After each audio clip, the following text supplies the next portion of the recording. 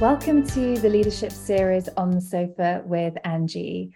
I'm Angie Vaux, the founder and CEO of Women in Tech Forum, and I'm joined here today by Fiona Davies, who is the head of B2C product marketing at Revolut. Fiona, it's an absolute pleasure to chat to you today. Thank you for joining us. Yeah, thanks so much for having me, Angie. I'm excited. Thank you. So, Fiona, you've been in the tech industry for 7 years since leaving university. What prompted you to pursue a career in the tech industry? Good question. I was studying psychology in uni and kind of made the decision then that I wasn't going to pursue practicing psychology, and was really open to different opportunities. Knew I'd be interested in marketing down the line, and got a really cool opportunity while I was at the end of my senior year in college to join actually as an intern for a brand new tech company in Santa Monica, California, with maybe 4 or 5 employees, and just kind of took the leap as an intern, and it ended up turning into a full-time position, wore a bunch of hats there, and moved into marketing eventually at this really cool B2B SaaS company in California. So that was my beginning. And so now you are head of product marketing for B2C at Revolut. What prompted you to join Revolut? Well, I kind of had a personal decision to move out of California and even move out of the US after spending 8 years there from college and beyond. So I knew I wanted to make a big personal jump and try a new city, and life was getting a bit stagnant there. So luckily I have family in the UK, and my dad's British, so have the kind of fortune of having a second passport, which made it a little bit easier, but wanted to move to London and was exploring lots of different tech companies and opportunities overseas here, and found a really good fit with Revolut, and they kind of launched me across the pond, and that's how I came to Revolut. Excellent, thank you. So you've obviously transitioned from being a subject matter expert to now being in a leadership position. And a lot of people find it very hard to land their first leadership position, and also find it hard to transition from being that SME. How did you manage that transitional period? Yeah, I think a lot of people would give the same advice around saying yes to things and kind of pushing yourself to take opportunities as they come your way, whether it's just taking on new challenges, whether it's leadership opportunities. I guess those don't come around all the time, but finding other opportunities, whether it's being a buddy for a new joiner or stepping up while someone is on holiday, or finding inefficiencies in processes. So kind of seeking those out, or saying yes to opportunities that come your way. And if they're not coming your way, kind of being a self-starter and being proactive to really push those for yourself, because people are busy. You got to seek things out for yourself.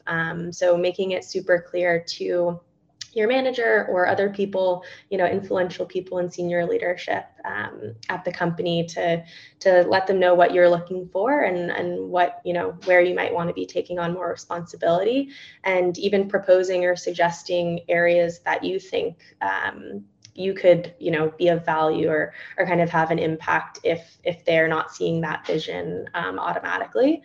So yeah, it doesn't always mean becoming a manager of people, but lots of other ways that you can kind of display and kind of prove leadership by proposing those ideas to your manager and other people. Mhm. And what does a great leader mean to you? Yeah, I think I was recently doing a sort of mentorship program internally at Revolut, and one of my I guess co-hosts on that program, who's one of my mentors at Revolut for sure. I'm stealing this answer from her, but I absolutely loved it. First of all, I think having really and building really strong internal networks and relationships is one of the most important things I've seen for making progress for myself and other people who, you know, are my direct reports. Obviously, it takes time to get there, especially if you're new at a company.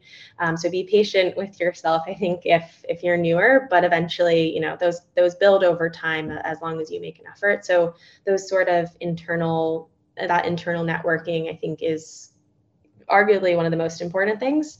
And also having empathy. So caring about your people, they will naturally do better, people will work harder and, create a better environment for everyone. And I think something that people around me at Revolut say a lot is like, it costs nothing to be kind to people. So even if you're having a bad day or stressed about something or something's not moving, I think leaders can really lead by example in this way. And just like, at the very least, you can still be kind to people and be helpful, even if, things aren't going your way or you're having a tough time at something.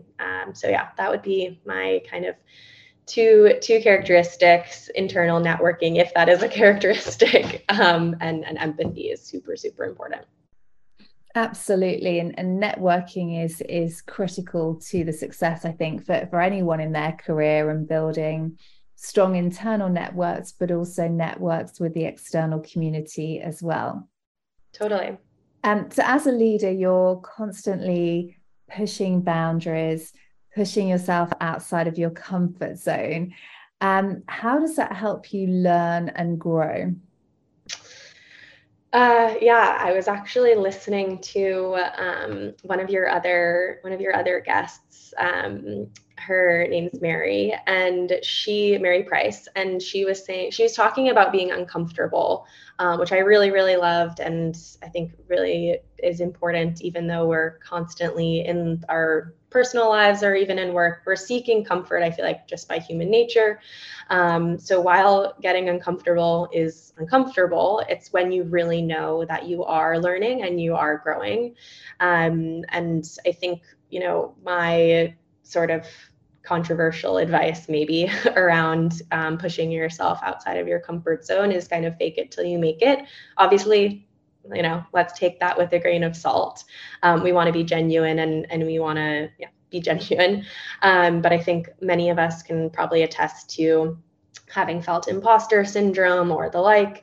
I've had, female mentors or just female colleagues around me kind of when I'm questioning whether I did a good job at something or whether I should go for something, thinking about, how the male counterpart colleague is surely going to be shouting about this achievement and then some, or going to be not just going for one step above, but probably two steps above without hesitation. So obviously easier said than done, but, I believe in myself, trust myself, say yes to things.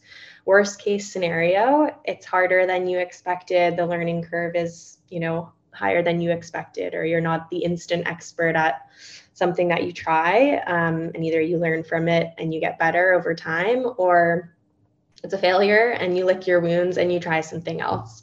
But I think that the kind of, super easier said than done. It's hard. You can't just suddenly wake up and have this certain confidence to fake it till you make it. But I do think if it's a good little model to have in mind when you're thinking, this might be too big of a jump for me, or I'm not quite there yet. Well, you will probably get there. So might as well just kind of take the step and trust that you probably will get there.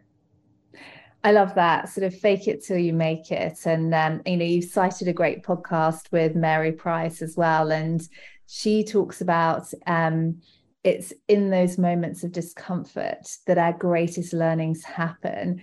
And if we're not, often when we get more established in our roles, we can sort of start to cruise and we're not really challenging ourselves. And also that's where mistakes can happen. Have you ever made a mistake? Have you ever sort of, failed in a project or something, and how have you dealt with it? Classic question. I think everyone, hopefully most people can admit that this is probably happening to some extent every day. I know it definitely does happen for me. I think what comes to mind thinking about mistakes or failures just top of mind recently, because I have moved more into a leadership position and have been managing lots of people across different teams, stepping up for someone who's on maternity leave and kind of taking care of people who are even outside of my realm of expertise, and trying to do the best that I can to be their guiding light and kind of help them in that position. So I'm constantly asking myself or questioning like whether I'm failing them, not giving them enough, making the wrong decision for putting them in a place for them to be successful. And I think that's happened to me kind of recently, or I'm second guessing that decision. It really helps me to, hopefully you're able to, whether it's your manager or finding other people in the company who, or outside of the company, I think taking the venting and the advice to people outside of work is really helpful. But equally, finding those mentors, or colleagues within your organization that are probably in a similar situation as you, in this case, dealing with a lot of different direct reports, and kind of, just having someone else to lean on about it and kind of confirm, okay, I'm not going crazy. Like this is something that there was a reason for doing this, and it makes sense. So that's important, having that, other people that might be in similar situations to lean on and kind of reaffirm, what you're doing, and reminding yourself then that there is probably no one right answer or one perfect way of doing things. There's lots of options. And like, as leaders, we have to make decisions all the time, and kind of reminding yourself, like, even when you think this one in particular might not have been the best one, you got to where you are because you've had to make tons of decisions, and tons of them were right and good decisions.